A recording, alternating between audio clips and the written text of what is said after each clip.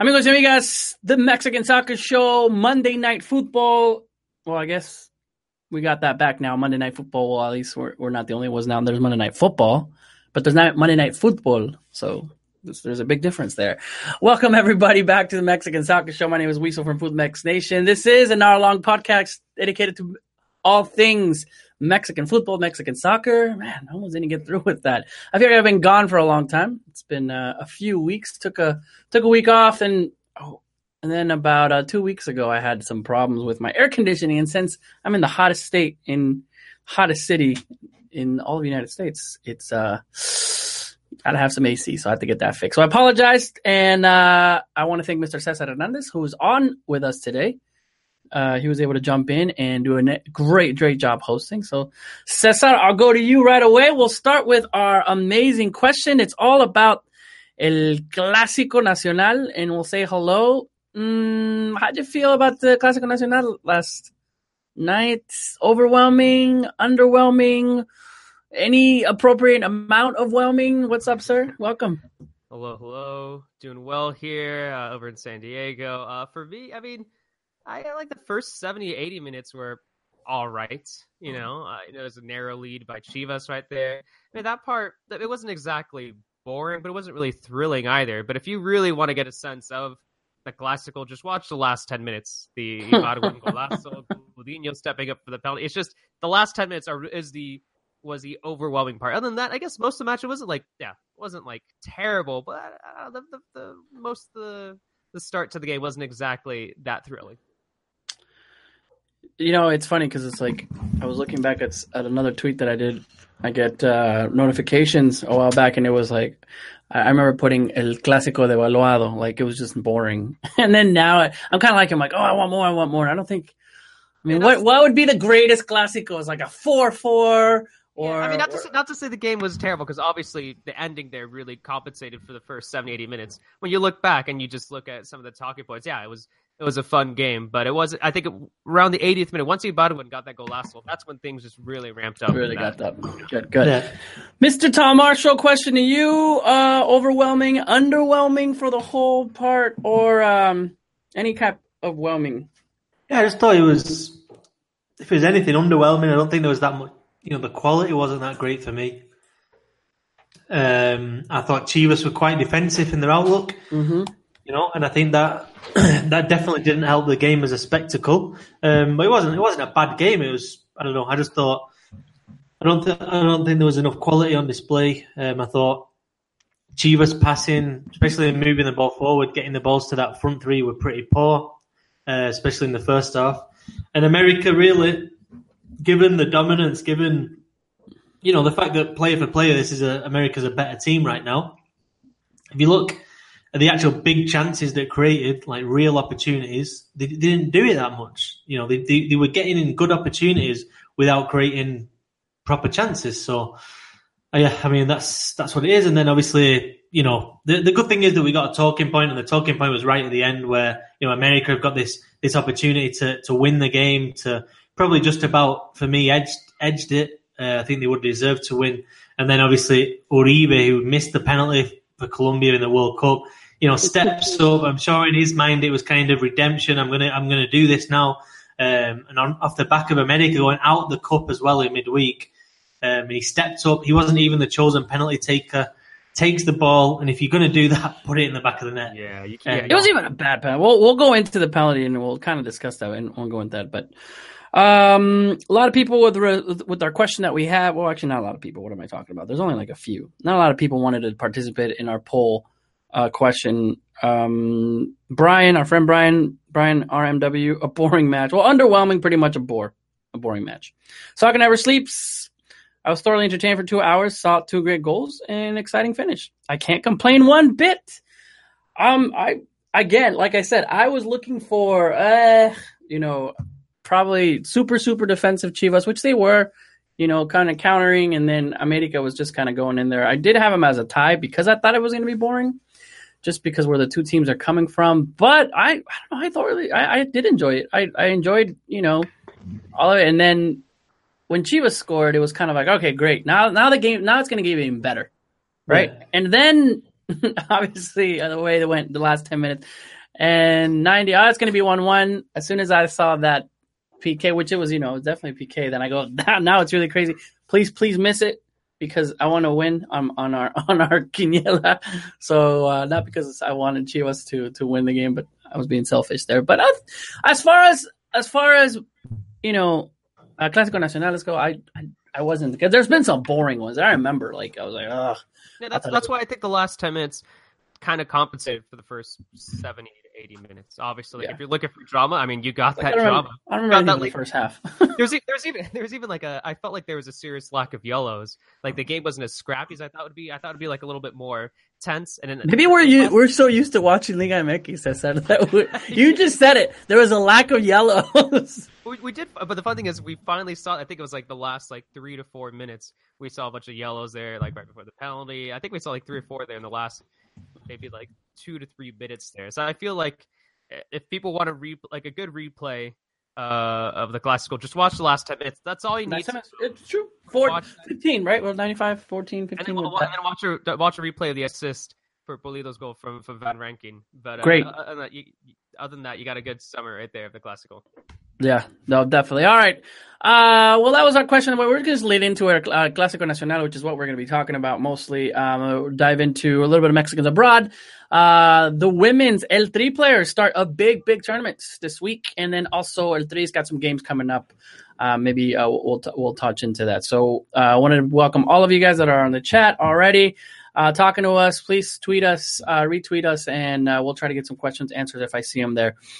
But as far as let's be a little more on the analysis side. We talked about on the fan and enjoying. Was it fun, overwhelming? But Tom, we'll go to you. You said it was just kind of, I think you're looking at it the footballistic term, right? Where it looked like both of the teams really didn't bring anything as far as but the goals were at least, amazing. And then the performances as Gudiño, which just did an amazing job. But to you, as far as the football and the level of Liga MX, to you is a little bit underwhelming still? Well, yeah, I mean, I don't think either team played well. That was the bottom line. I thought Chivas were pretty sloppy in the passing, especially the first half. They played this kind of bit strange formation where it seemed like Pulido was almost like a false winger. And it seemed like, I think that Cardoso wanted to play Brizuela and Pulido kind of like a narrow front three with Godínez, because I think they wanted to get behind the fullback. America, especially Miguel Herrera, always pushes his fullbacks high, and I think the idea was to kind of to either create space behind them or stop them bombing forward, because America, that's how they create a lot of chances. But it didn't really work because they went forward and Chivas couldn't get a grip on the game in midfield. But Chivas had two central midfielders, Fernando Beltran and Alan Cervantes, who have started 12 Liga MX games between them.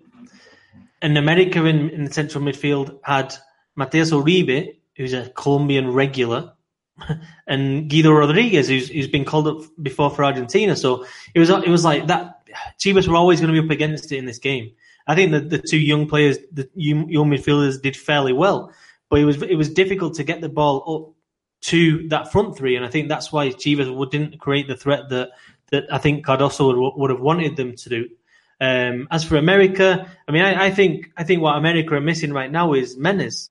I still think they're missing that link between the midfield and Uribe works really hard. Roger Martinez also works really hard. I don't like those two together. I think they're maybe a little bit similar in a way. And I think that Menes just brings a bit of magic. He brings that final pass. So yeah, I think that's what happened. I thought America were much more comfortable in their 4-4-2 than Chivas were in what really was looked to me like 5-2-3.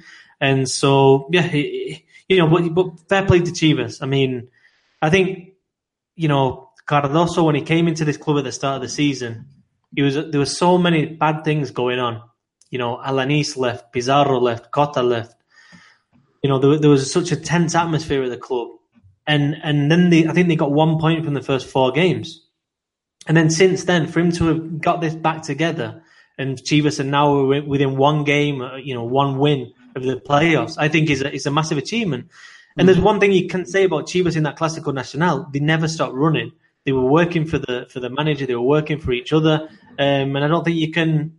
You can't kind of criticize them from that point of view. But for me, what was obvious from that game is that America is a better team. Yeah, America is the team that's potentially going to win the title. And Chivas, I think it's very, very unlikely that they can do that. But this is what Chivas does almost. They'll sneak on there and hopefully have a run in. I think that's what the fans are. Cesar. Yeah, I was gonna say. I think America looked better as a unit, though. I think I do agree with Tom.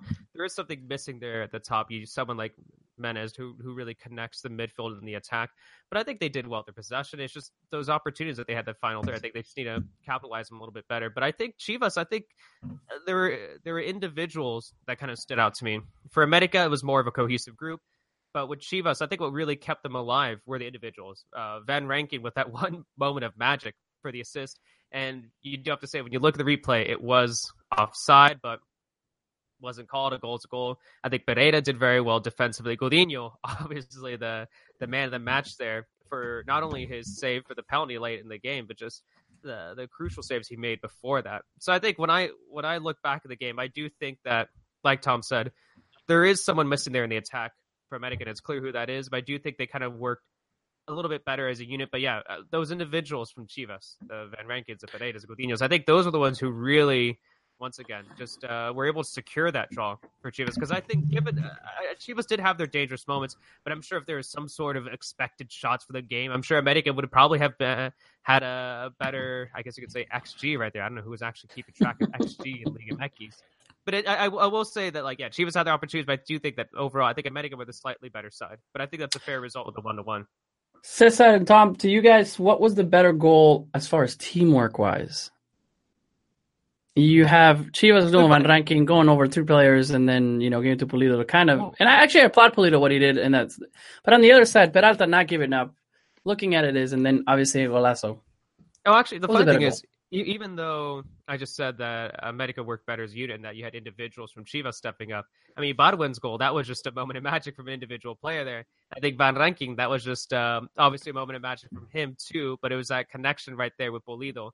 I will say, just because of that run and that assist, I think the Van Rankin's goal was a little, Van Rankin's goal, his assist for Pulido's goal was a little bit more impressive than the individual effort there from Ibarwen. Was it Peralta almost kind of using that the workhorse in the corner, right? Almost saving it in and even passing it over is where that came from. It's the reason I was asking it that. And I thought it was just, it looked like it was, both especially were great goals. Yeah, I mean, that's what Peralta does that most people don't see. Mm-hmm. He's always working, he basically created that goal. But again, you bring someone like Ibargüen off the bench, and for me, again, it shows that America is a stronger unit. I mean, America had Edson Alvarez out, Diego Line is out, and Menez is obviously a long-term injury. But, Chivas, Orbelin Pineda, Chofis Lopez. So both teams have players out, but I just feel America is just so much stronger right now. I mean, Chivas, through their own fault. I mean, it's the club's fault. They've sold the best players. And I think we kind of saw that on the field, although obviously not in the final result. But yeah, I mean, I think when you can bring those kind of players off the bench when you're behind, then it obviously helps. But yeah, I mean, what else can you say? I mean, Godinho is a bit like what Cesar said. I think forget the penalty. I mean, a goalkeeper can make a big save even a bad goalkeeper can make a good save from a penalty. I think what I was really impressed about Godinho with is that he comes over from Europe. He's not played many first division games in his whole career. He's 22, and for me, there's question marks like why has he come back? You know what I mean? Why has he come back to Mexico? What's the point? Once you've made that move over there, then establish yourself. Make a mark. And then when he comes back, it's kind of like, okay, if the coaches over there, they've not seen something, they don't like something. Is it his attitude? Is it his technique? What is it? Is it his his personality? And then when I saw him yesterday in the Azteca, it's like technically he looks like a really good goalkeeper. Mm-hmm. A real goalkeeper, but also in terms of his temperament. If you can play in front of 69,000 in a Clasico Nacional as a 22-year-old goalkeeper, that's impressive. Forget the penalty save. The fact that he goes out there, he comes out for the crosses. That's the thing that I think. Yeah, you've shown big personality there, and you've kept your team in the game. So yeah, I was really, really impressed with Godinho, Jair Pereira as well, up there for man of the match. But Pereira, you know what you're going to get with. It's Godinho for me was the question mark, and he came up absolutely massive. So yeah, Club America got some tough games coming up. I've not got them on the top of my head here, but Chivas now. Pumas next weekend. America go away to Tigres. Chivas actually have got a fairly easy running for the last 6 games of the season. So I don't know. I mean, the playoffs are still potentially on, and I think from an emotional point of view, that save from Godinho, I just think it's massive for Chivas. I mean, obviously it's 1 point in the bag, but it's also you've not got beaten in the Azteca, and so yeah, we'll see what kind of effect that has on Chivas. You got Tigres, then Tijuana, then Cruz Azul, Toluca, Santos for America, which you're right, you're going in there. This I kind of almost, I don't know why, but it felt like almost Talavera-esque as a way when I saw Godinho playing. Yeah, I guess just to continue talking about Godinho, I'm glad that we're all getting excited about him, but I still think that, man, I think we need to calm down a little bit with Godinho. I feel like I've seen a lot of talk online, just like, oh, Godinho turned 3, let's do this. Let's give him a call up. But I feel like a lot of that excitement says plenty about how desperate we are to see more young Mexican goalkeepers stand out. And I'm not just saying just like saying Liga MX, but just on a national team level. And I think it says a lot about how we really want to look past Corona and Talavera.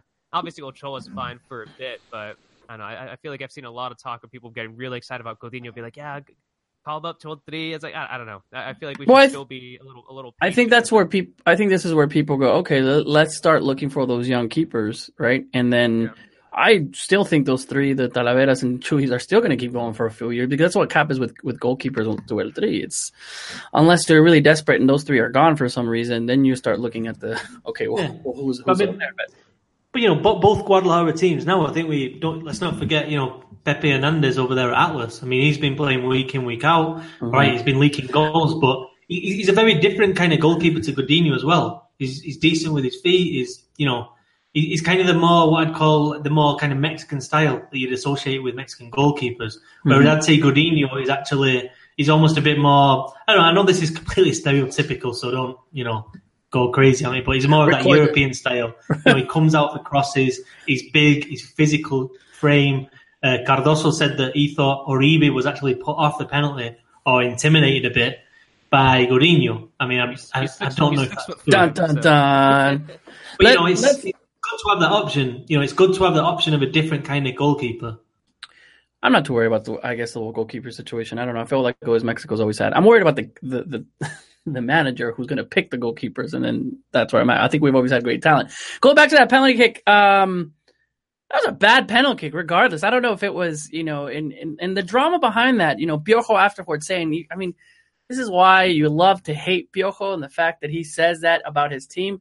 He wasn't the one that's supposed to take the penalty kick. Like, what does that tell you about your manager? I don't know if that's good or bad, but at the same time, you mentioned that, if you're going to take a penalty kick and you're not the designated, it's like, no, I know you're designated. I'm going to take it for my own personal reason. Make sure, and I got this, and then it's not even like I know Godinho saved it, but it wasn't a great PK. Yeah, I think of those situations it's almost kind of 50-50. If he would have made it, if it would have just been slightly more to the left or slightly more to the right, I mean, it'd be interesting, the kind of drastic conversation, the change in conversation that we'd be having right now. But it's the fact that he took it when he was not supposed to. Yeah. And for me, Cesar, what does it say about the authority of your manager? Mm-hmm. Your manager's been training this before, and if they're not following his instructions for a penalty, then are they doing that when it comes to making it, other decisions in the game? And why would he say that to everybody? Like, if that's me going, crap, this is going to blow up on me that I don't have it, and I'm going to say that, like, that's where the more of like what's going on within America and the players and coaches, because not only did Piojo say that, but let everybody know that what was happening. Kind of crazy. Yeah. I mean, the manager needs to have that authority, and he says someone is a penalty taker, and they take the penalty, and they don't change it at the last minute. I mean, it's not been a good week for Herrera. I mean, he bumped his car into the sidewalk. That is awesome, man. I hope everyone's already seen it, but if you haven't, please look it up because it's just incredible. But he also kind of, one of the American youngsters, I think it was Vargas, no, who missed the penalty in the penalty shootout against FC Juarez on Tuesday, and America went out of the cup, and Herrera said, "Oh, I shouldn't have given it to the young kids. He missed it," and I don't know. You're calling out the young players, and you kind of naming them and saying, instead of backing them and saying I had full belief in them, I knew they could do it. It's not worked out this time. Next, I don't know. It's just not been a good week for him, and I think anybody still thinking that Miguel Herrera is for the national team, I don't know. I mean, these are the little things that kind of should point you to another direction. Well, the good news is that no one's really bringing him up. Amy, when you hear the rumors, you hear the Martinos, you hear the Peckers, but you don't really hear. And I'm saying this is a good thing. You don't really hear much about Piojo. Was he on that list of 24? Probably, but yeah. I'm glad that it seems like all signs are pointing to him not actually being a legitimate candidate. Yeah, he needs to. There's some people, especially America fans, I think, that are now kind of saying, is Herrera the right manager? Should we get rid of him at the end of the season? And I think Herrera's even said that, if they don't win the league, then he could leave. I mean, they could get rid of him. I don't buy into that, but what I do think is in the big games, especially Liguilla games, I think he's been outcoached a couple of times. Cesar with Xolos. I mean, when they were really on fire heading into the playoffs, then all of a sudden they come unstuck. And I think Herrera, more than anything, he needs to show a little bit more in those kind of games. Because at the end of the day, if you look back to the World Cup in 2014, he was also outcoached in that game against the Netherlands as well. Yeah, 100%. Like those 2 seasons when he was at the top of the league table with Tijuana, I always think things kind of fell apart once the playoffs started. I've always been, specifically, I always kind of question his tactical changes late into the game. I always kind of question his substitutions that he makes. But yeah, I think that it wouldn't be surprising if they were to qualify for the playoffs and then not end up winning a title. Because once again, I think there's still question marks with Piojo. Like you said, Tom, but just when it comes to those big matches, would it be that much of a surprise if the America didn't end up fighting for the title this season? Yeah, I mean, the other one just quickly was the CONCACAF Champions League, wasn't it? Where, he started blaming the police, the Toronto police and all this, and it's just like, stop making your excuses, just, take it on the chin, and I don't know. On the chat, we got some questions, especially for Jaime Osorio saying, does anyone else feel weird seeing Chivas play defensive counterattacking soccer? Really not sure. Yeah. I mean, I think it was probably the smart thing to do from Cardoso. Yeah, no choice. because, like I said, I think if you look at the midfield matchup, I think Chivas were going to struggle there. And I think Cardoso knew before the game. It's not like he hasn't played 3 at the back kind of in recent games, because he has, but Chivas are a possession-based team. I think they're number 2 in the league in terms of amount of possession. So for them to kind of, it wasn't an overly defensive display, but it was very much safety. I'd call it safety first. I'd call it safety first. They were making sure that you had the back sewn up before they went forward, and yeah. I mean, the other talking point for me is Pulido again. I mean, I know he scored the goal, but I don't know. I don't know what's going on. I don't get what he is at the minute. You know what I mean? Yeah, that goal was 80% Van Ranking, 20% Pulido. And he celebrated like it was 80% Pulido, 20% Van Ranking. Yeah, I mean, and Chivas absolutely need him. They're going to need him. I think he scored, 6 goals since Chivas won the title in May 2017. So, it's not enough. It's not enough. I don't even know what he is these days, though. You know what I mean? It seems like he's trying to do. I'm not sure if it's him or if it's the managers like Almeida and Cardoso, but he used to be a number 9. In Tigres he was a number 9. He scored goals. He looked like he was going to be a real goal scorer, and now all of a sudden the goal scoring ratio's dropped off. He drops off as well. He comes back. On against America, he was out wide as well for times, and I don't know. I don't know where he's playing, but I mean, for me, he needs to stay up front. Chivas need him to be the number 9. He needs to lead the attacking line, and and pick up some form, pick up a couple of goals and get some confidence, because I don't know. I feel like Chivas got rid of a lot of the highly paid players, obviously, over the last couple of off seasons, and Pulido's still there. I think Pulido, Brizuela, of the really high paid players, probably Pereira as well, but he needs to. I mean, he'll be getting big money, and he needs to start kind of living up to that. Another question on the, more of a comment from our friend Joel. America are starting to miss Peláez. It's more of a comment, and that's which is funny on the success that he's having. Let's switch over. I mean, Clásico Nacional was still going. Chivas getting into place. I think that's what everyone was looking for. I think it'd be good for them. But other news. What would you guys say after the Clásico? Big news around the Liga MX. I mean, obviously you have to look at León getting that 4-0 win over Veracruz. I mean, if you're just looking at some of the bigger results of the weekend, you have to bring that up. But of course, it is against a Veracruz side, which is the worst defensive side in the entire league. Over in Guadalajara, you have to talk about Atlas too, getting that 2-0 win over Toluca. I think Tom, that was. Tom, I think even like in our predictions, you've been putting like Atlas for like 10 straight weeks, and it finally paid off. So well done right there, Tom. Thank you very much. Yeah, I just knew it. You're still in last place, which is surprising. 10th time's the charm for Tom right there. Cesar and I, we got the Clásico Nacional, dude. That was good. Pumas 2-2, Puebla, Necaxa, Santos continuing a good run. Monterrey 3 over Tijuana. Lobos, Buap, all of a sudden finding a little bit of success in Liga MX, playing Monarcas. They beat León last week. Now into the stretch of how many teams are going to make it in the top 8 is what we're going to be looking for. And that there, Cruz Azul losing to Pachuca.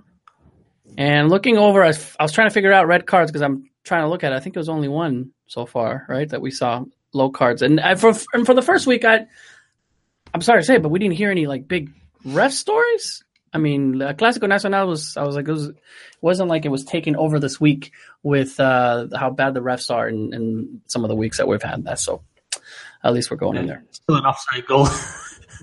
But no. But I guess it wasn't I guess news taking over it, and we're looking at that.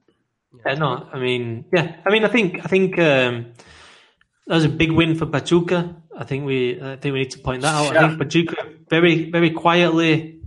Really, nobody's really been talking about Pachuca too much, but I guess Taran has been. I don't know. He's a very, very good coach in terms of working on the training ground and drilling his players, and he's such a well organized team. And really, that's quite similar to Cruz Azul in the way that they play, and the Caixinha is very very much into the details. And obviously, when Madueña went off after 22 minutes, I think it was always going to be a struggle for Cruz Azul. But fair play for Pachuca for coming, for getting the victory, and Ouya from the Argentine from Leicester, he's looking like he's going to be the striker. He's looking like the striker. Victor Guzman as well. He's fully back now from his injury. 3 assists for Pachuca at the weekend. I mean, he's looking like somebody now, Guzman, who's on that kind of, he's on the Eric Gutierrez, on the Hector Herrera, kind of the same that same conveyor belt at Pachuca. It's going to be very interesting with him though, because I think I was chatting to Pachuca's sporting president maybe a few weeks, maybe a month ago, over dinner, and we were talking about the Gutierrez deal. And really, they didn't want to sell Gutierrez. It was basically because Gutierrez had been there for so long, because they felt like a personal kind of obligation that if the kid wanted to go, then they were going to let him go. And then it coincided with the kind of PSV raising their offer. But I mean, I think there's a feeling within Pachuca right now that they're sick of selling the best player. I mean, for like the last 3-4 years, almost every season they've sold the best player. Going back to, I'm not saying Jürgen Damm was the best, but Jürgen Damm, Enner Valencia, Hector Herrera, then moving on to Irving Lozano. I can't remember who else, but there's a lot of players that have just gone. Obviously Gutierrez has just gone. He was the club captain. So it's going to be interesting with Guzman. I think he's not long been back from injury. We've got to let's see how he goes. Let's see how Christmas time. Let's see what kind of season he's had. But I don't think there's any ways he's going within a year. Put it that way. Really quickly on Pachuca, I say shout out to them too because they were in 18th place. Like week 4 or 5? So they've really turned things around thanks to someone like Guzman. Thanks to someone like Ulloa who's really stepped up recently, and it's pretty impressive, especially when you consider. Like Tom said, they're getting rid of their best players. They got rid of their captain Eric Gutierrez, and they're still able to find this momentum and rhythm. So shout out to them for being able to bounce back. Obviously, when Cruz Azul gets a red, when you have someone a key like Madueña as a right back missing from the game so early on, that makes a huge impact. But I don't know, Pachuca put on a clinic in that first half of that game, and I know, and obviously Cruz Azul are still fine. They're in first place, but no, I think I've been quite impressed with Pachuca in recent weeks. When you look at a lot of the Liga MX teams, I've been very, very impressed with them the last, I would say, like 5 to 6 weeks. Well, you look at, in fact, when I was kind of going over the standings and I saw Pachuca in 8th place, I was like, what? And just kind of what Tom said. It goes back to what Tom says. They're slowly going in, and their past performance, you take out the first 5 games out and whatever happened there, because it was we were all kind of worried it was seeing what it was. But now they're changing and seeing the place of Pachuca being in there and being a contender to take Chivas' spot. Yeah, it's good for the Mexican national team for Pachuca to do well. And I say that because Pachuca are developing these players, they're giving these young Mexican players chances, and there's always that pressure to get the balance between doing that and being successful. Mm-hmm. And if Pachuca are consistently not successful but giving Mexican players chances, then the formula it fails. And I think there's pressure on them then to go out and spend money, bring in different players, bring in established players. So it's good to see them with the uptick. Santos Laguna are basically at the minute they're doing it. What Santos are doing is pretty amazing, to be honest. I mean, I know it's not a club that people are talking about week in, week out, but up there in third position, again, the reigning champion. Yeah. Nobody expected him to win it last time. They're going away to Necaxa. They're getting a 1-0 win. I mean, they're doing it. I mean, they're not making a big song and dance about it, but they're getting the job done. And obviously Julio Fuch was a really intelligent signing from Veracruz. But you look at the younger Mexican player that they've got as well, and you think something really, really good's going on there. And I think if Pachuca can be in that mix as well, Chivas potentially. You got Querétaro as well. Querétaro got some. You watch Querétaro in the cup game sometimes, and they've got some really interesting young players as well. And the other one's Atlas. I mean, Atlas obviously the similar model, but suffering. So yeah, but it's good to see those kind of teams as well making some kind of impact. Anyway. It's funny that you mentioned that. Go ahead, Cesar. I'll say really quickly, credit to Atlas for giving more minutes to young Mexicans than any other Liga MX team. Wow. And obviously, I mean, they're struggling. I mean, obviously they got that win. That's really good to see them get that win, but more than a Pachuca, more than any other side, a Santos, any other side out there, Atlas is really the side that's giving a significant amount of minutes to young Mexican players out there. So it's funny how they're kind of like the laughing stock of Liga MX, but at the same time, I feel like Mexican soccer fans should also be same like a Pachuca. They should also be thanking Atlas for giving those opportunities to young Mexican players. You mentioned something, Tom, that kind of got me thinking. It's good for the Mexican national team if Pachuca does well. I think it was something that was said about Chivas I think since I can remember. If Chivas is doing well, it's good for the national team. How great that we have someone like Pachuca developing those players in the university in Pachuca. And you've so seen which that. teams, when they have success, are we should Mexican fans be bothered about? Xolos, Tigres, León. As my León, it's like if León's winning all the time. And there was that, when they actually did, you did have actually some Mexicans there but But it's funny. Yeah, I can go there, Cholos. Yeah, you're right, Tigres. All right, guys. Really quick, we'll go into our next segment. But I wanted to give Tom, just ask him some questions, man. Someone from the Mexican Soccer Show was so close to one of the legendary players in the history of all football, La Cebollita, Dieguito. You got the chance to go and see him. Picolín. Oh, wait, never mind. No, not Picolín. Tom, your experience going over there in the madness, Dorados, has now two amazing players that has associated with the team with Guardiola and Diego Maradona. I mean, Cuauhtémoc. I mean, something's happening over there. But you got a chance to go there, witness the madness that is Diego Maradona. What can you tell us really quick about it and just kind of your thoughts? No, I mean, honestly, it's calmed down now. I mean, when he first signed, there was like 100 journalists there, and he was just absolute mayhem. And if I was in Mexico, I would. You just have to go. I mean, when would you get the opportunity? You know, anybody in Mexico, of course, I would be over there. Yeah, no, for sure. But I tell you what, though, it's weird in Sinaloa, in Culiacan, because I went to the Tomateros, the baseball team. I interviewed the president over there, and and everyone you speak to, it's like they're all baseball fans. Sinaloa, this is what I took from it. I mean, obviously people know about Sinaloa, they know about El Chapo, they know, they've got certain connotations with Sinaloa. But you go there and it's actually an absolutely fascinating place. I mean, the amount of football players that have come from that state is unbelievable. I mean, going back to Omar Bravo, Massa Rodriguez, I mean, Eric Gutierrez, Hector Moreno, Jared Boguete. I mean, they're producing player after player that state. So to go there and then see it's, mainly baseball and, the heat is absolutely unbelievable, but it's fascinating. And then they've got, obviously they've got the narco side of it as well. So it's like, it's a difficult place to get to grips with. But yeah, it was entertaining. I really enjoyed it out there. Maradona. Hector Moreno is also from... Yeah, Moreno's from... Carlos Fierro. Yeah, now I'm thinking about it. Paulo Aguilar. There's a ton. No, I mean, and not just football. I mean, boxers from Sinaloa, ridiculous amount. Baseball players. Pedro Infante was from Sinaloa. I mean, a lot of kind of... Well, not a lot, but quite a lot of kind of icons of Mexican culture and sport and music. Banda music's from there. And everywhere you go, especially in Western Mexico, is banda. It's banda everywhere.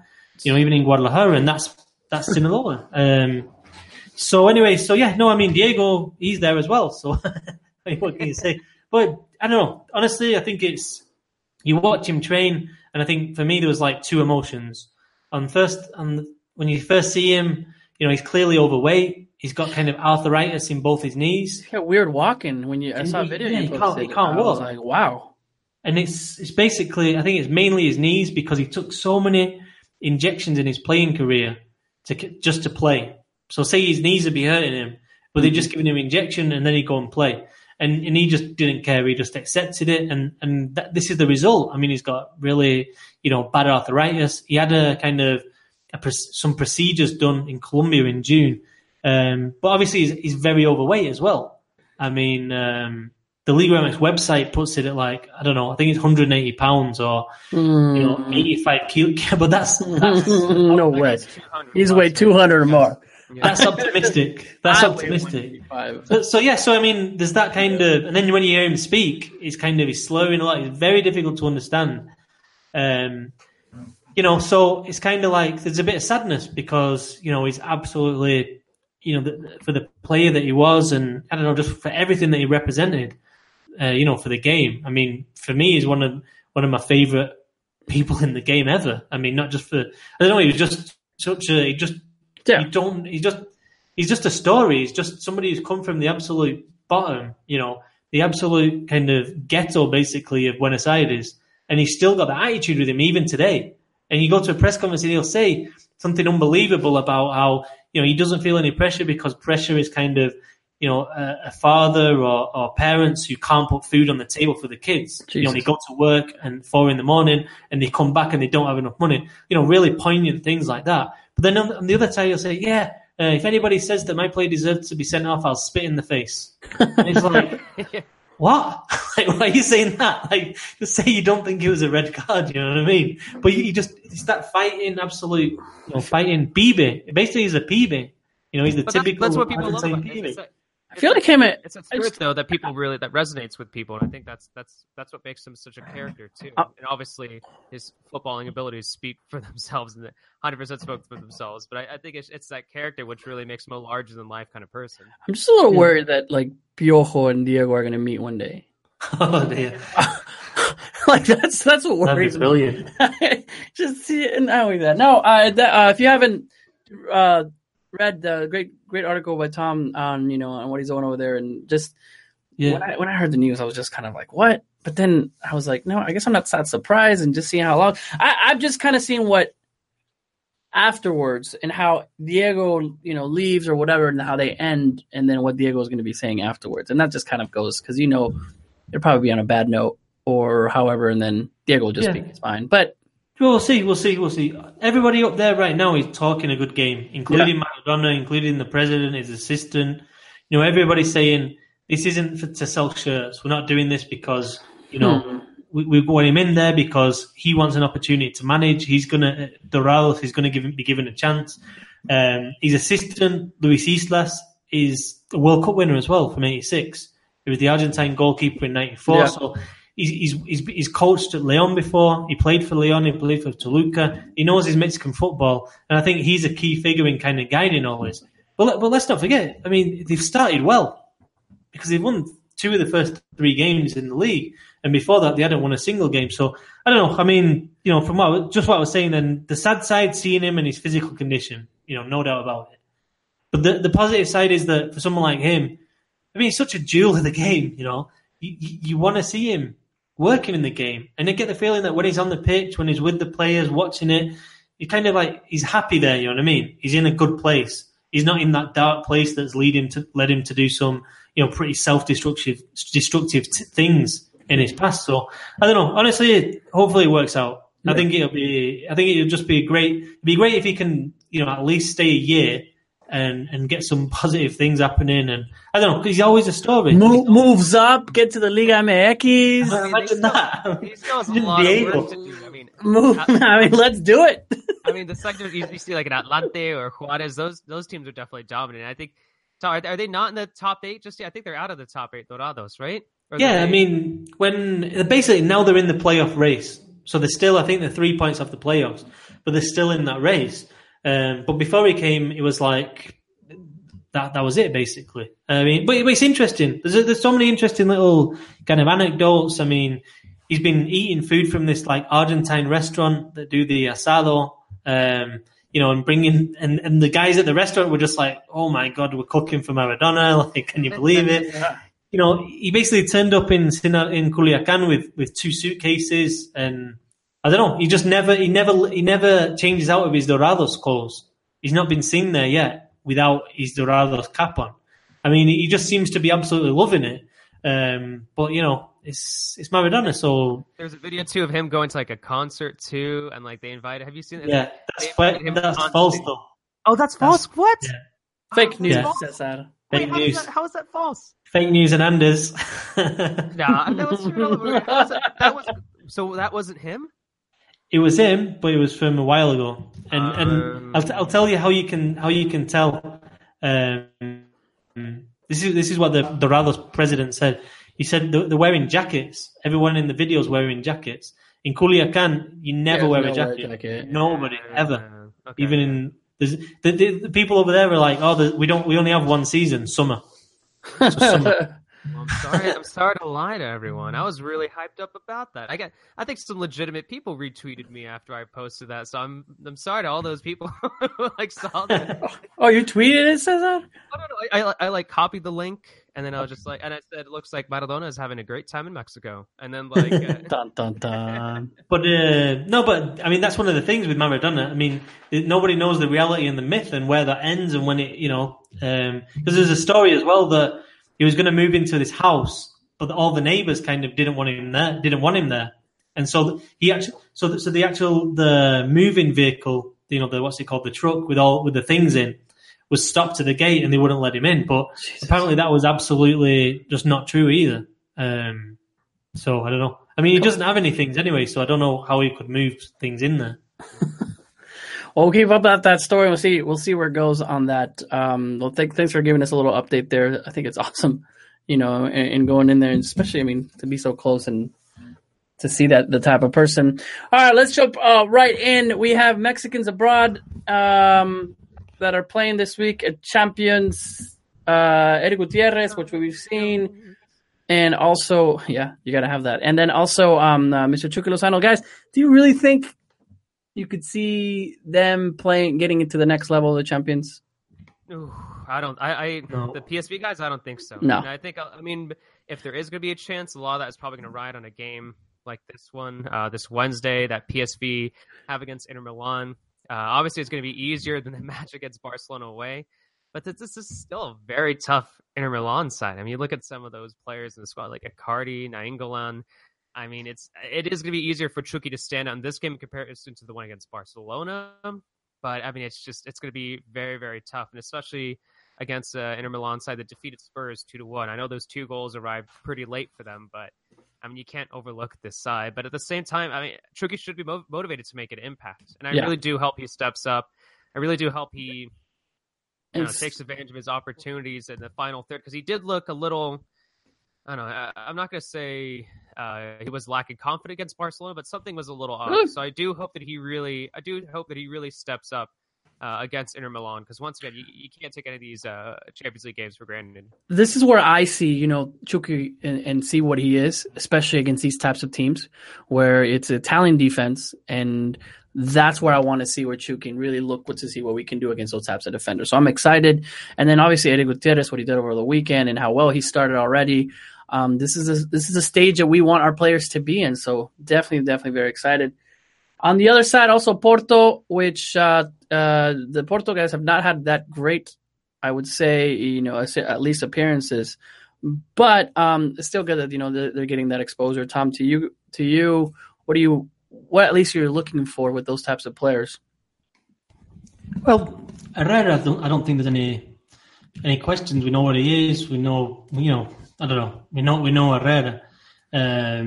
But for me, it's again Corona. I mean, I know we mentioned it before, but this is it. We need to see. Eh? Yeah, this is it. Like, when are we? We're done. Like, at what point do we go? Okay, Corona is just not. Like, yeah, I don't know what he's kind of. I don't know. I mean, I'm not sure what's going on, so that the manager is kind of not picking him. But I mean, I think we're getting to the stage now where it's like he needs to leave.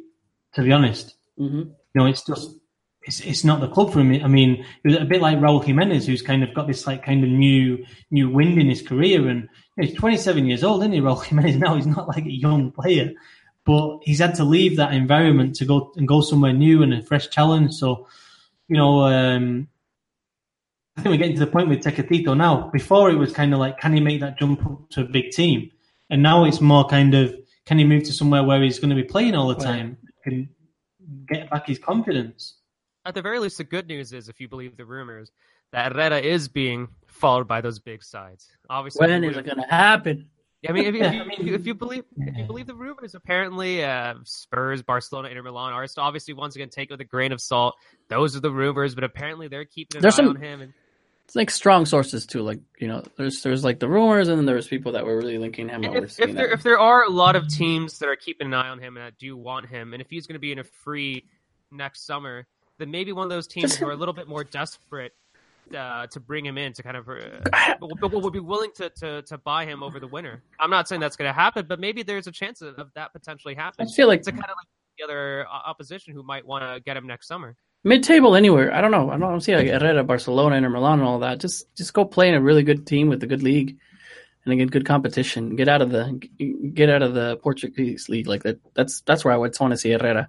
With Herrera, yeah. I mean, the other thing about the rumors with Herrera is they are rational because his contract's up.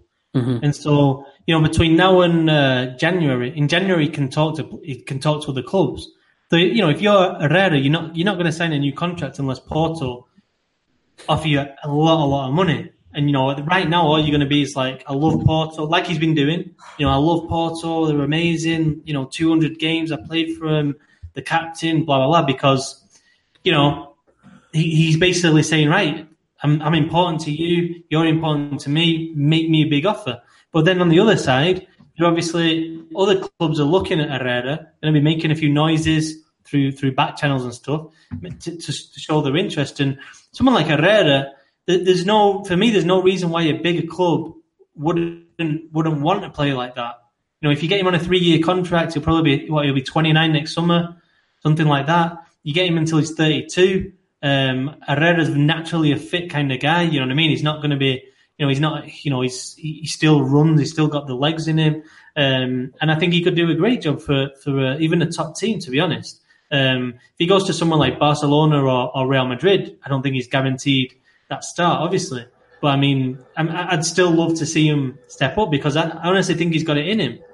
Or even something like an Arsenal. Like, it doesn't have to be Real Madrid.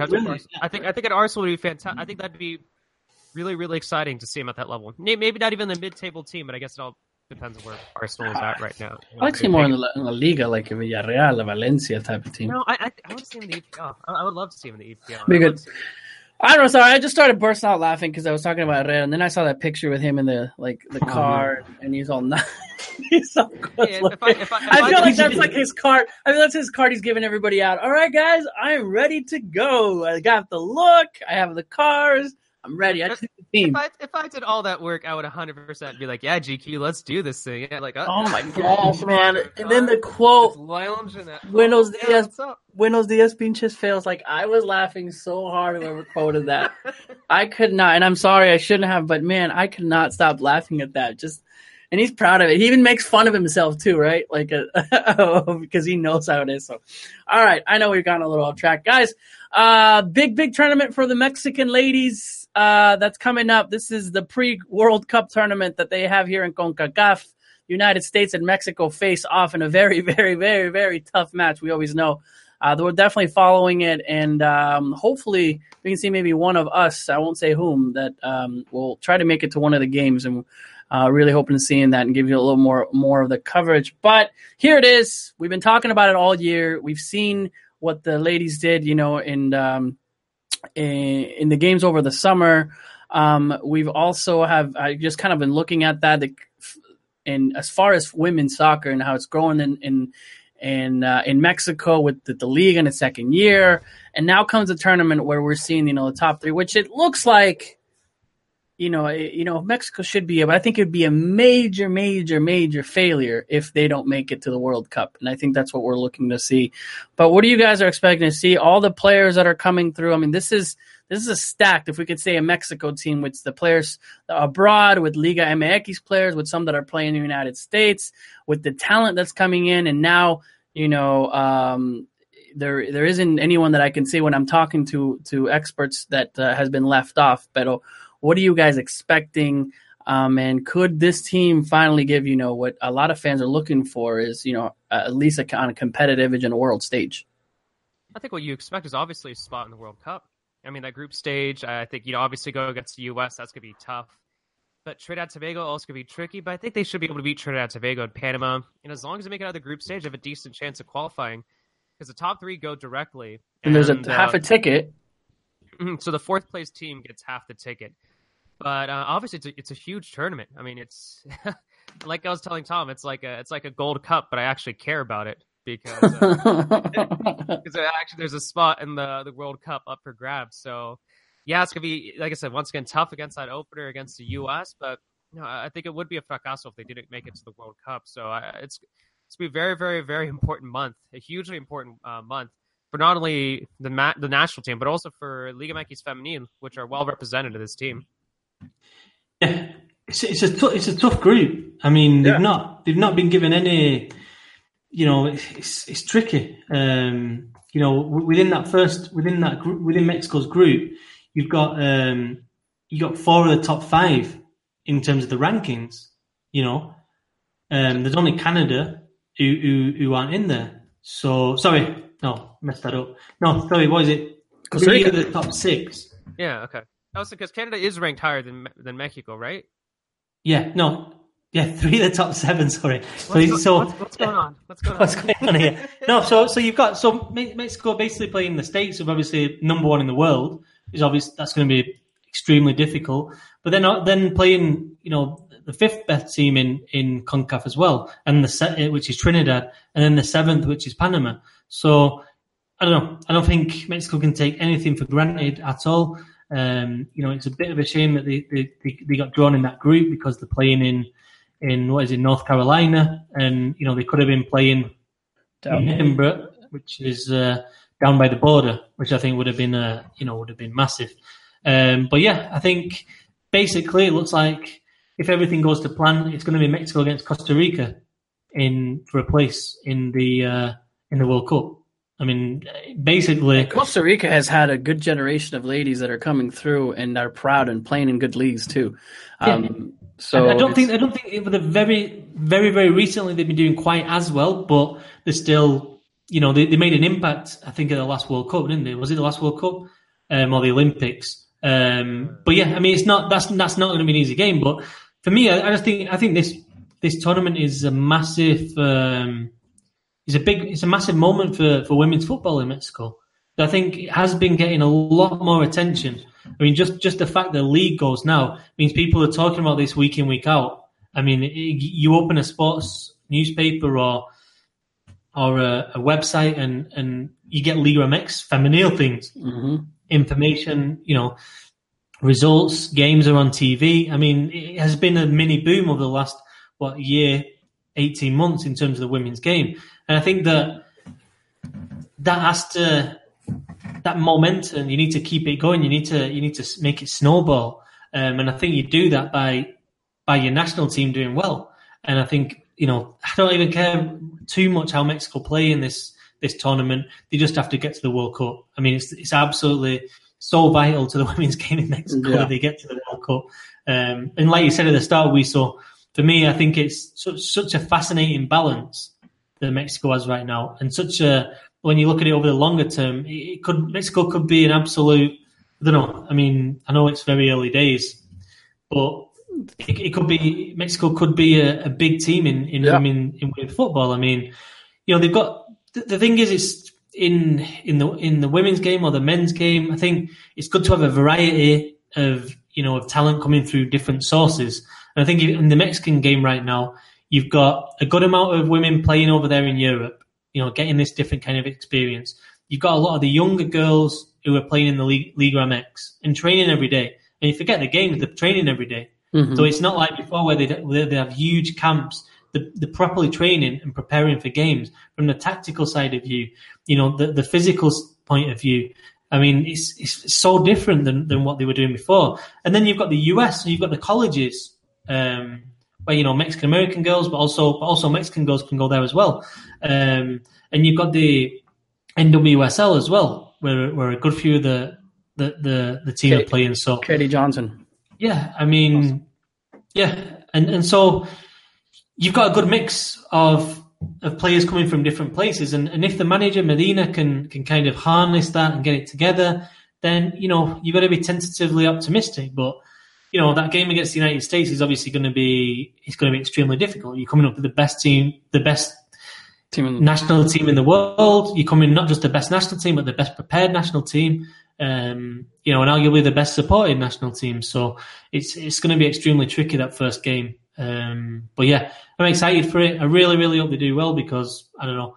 I said it before, but if I could pick one thing to happen in the Mexican game, it would be that the women win a World Cup because. I don't know if the Mexican women's national team can do something. We got to qualify for the World Cup first, Tom. Come on. Yeah, but just in general, if you to say right, one wish for Mexican game, mine would be that the women's team win the World Cup, and why? Because it wouldn't just be kind of you win a World Cup, you celebrate, see you later. I think it'd have profound implications for the whole of society. You know what I mean? And I think that. I don't know. I think that's why it's. I don't want to put too much pressure on the team, but that's why. I'm just make sure we're gonna take this tape and just say, women, you have to win the World Cup. No, I think some follow you, Tom. Some follow V. Dude, no, we're videotaping this and we're putting it as one of our clips. We're setting it out there. I'm excited. I'm excited to see what they have. Just the preparedness. I follow. It's funny because I follow a lot of the players and just. Now we're looking at that, and it's just a great insight now that we obviously Instagram and all that, and their training and all that they're doing. So if you are listening to us, any of the women that are going to be on there, thank you for doing that, and we wish you all the best.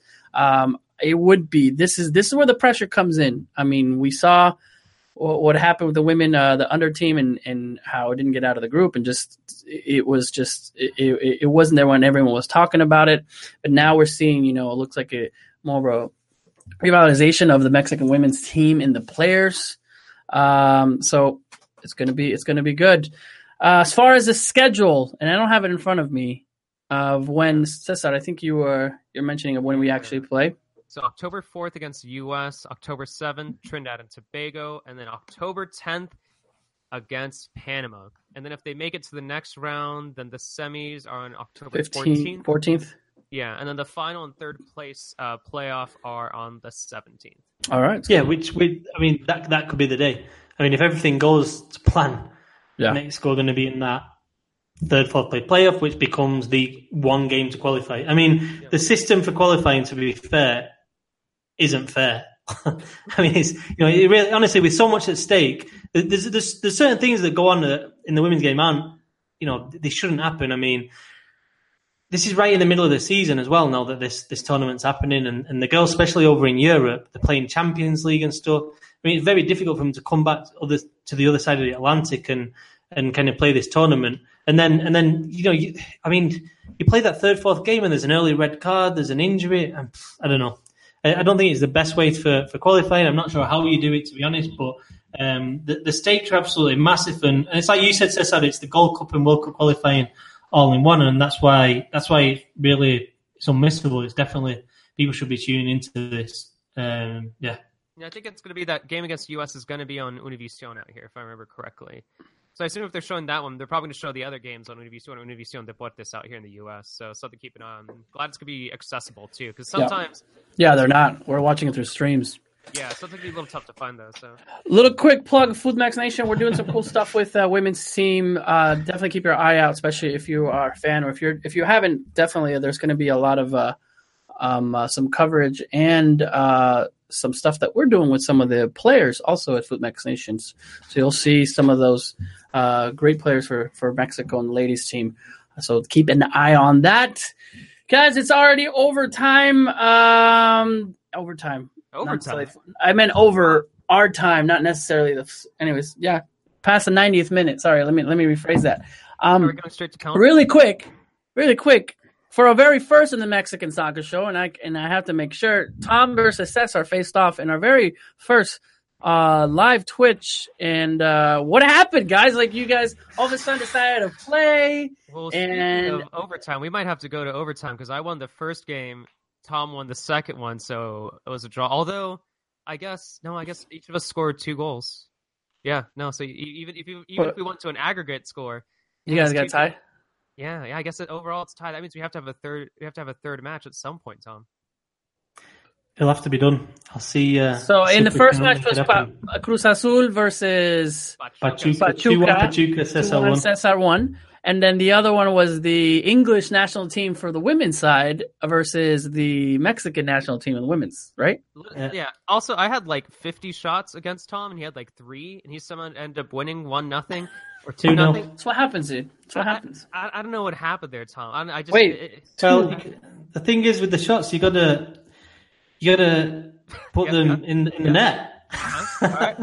I really thought he was gonna be like, you gotta. Oh, wait, does that mean that Tom had 3 goals overall? So does that mean he got the aggregate? Yeah, because it was no. Never mind. We're not using aggregate. Go and play. Let's see if we can play a game now. Tom and I were. I mean, Cesar and I, because Tom was eating and he was rushing over. And Cesar and I started thinking about it. It'd be kind of cool to do some kind of tournament with all of you viewers and all the fans of Liga MX English. I think it'd be kind of cool. So I don't know. We'll think of something. Maybe we'll do like a teams where Liga MX teams are all represented, and we'll do maybe a tournament in December. In November, all you guys kind of like maybe if all the America fans, you all play maybe little tournaments, and you have a representative, and the Chivas fans have a representative, and it's me, Cari, and the other Leon fan that have a representative. But it'd be kind of cool to have like some kind of turn. I don't know. We'll think of it, but I think it was a lot of fun watching these guys and the commentary. Maybe I'll jump in and do some kind of commentary, or have Amy and I would just really try to make it professional. We're like, Amy, you're down in the field. How are you looking at Tom right now after he's down 3-0? That would be incredible. And then Amy goes, you know what? I'm looking at Tom right now, and he took off. I think it's kind of fun. Fine. You know, we'll do our own production, and all of a sudden, 10 years from now, we just do video games, and that's it. Fun, guys. All right. Do the Mexican soccer show. Mexican e-soccer show. E-soccer show.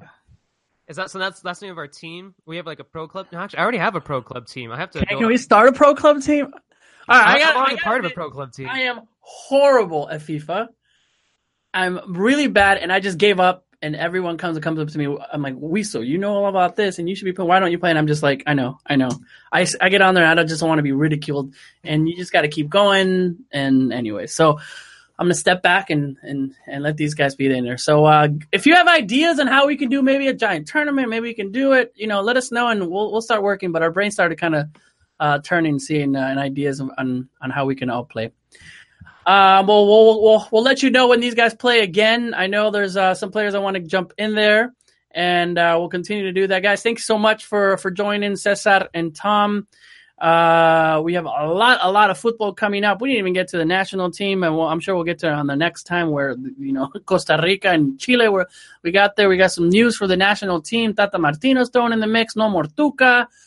So lots and lots of coverage here. Thank you so much. You could choose a lot of different ways to spend the time, especially with podcasts, and you chose us, so we really, really appreciate it. Make sure you subscribe on all the on our iTunes and get that to in your pod center there for your iPhone or Android devices. And then, of course, thank you for sharing the Mexican Soccer Show here on Twitter, guys. Nos vemos el lunes. Thank you to all on the chat, and have a good week, guys. Hasta la próxima. See you guys around. Adios.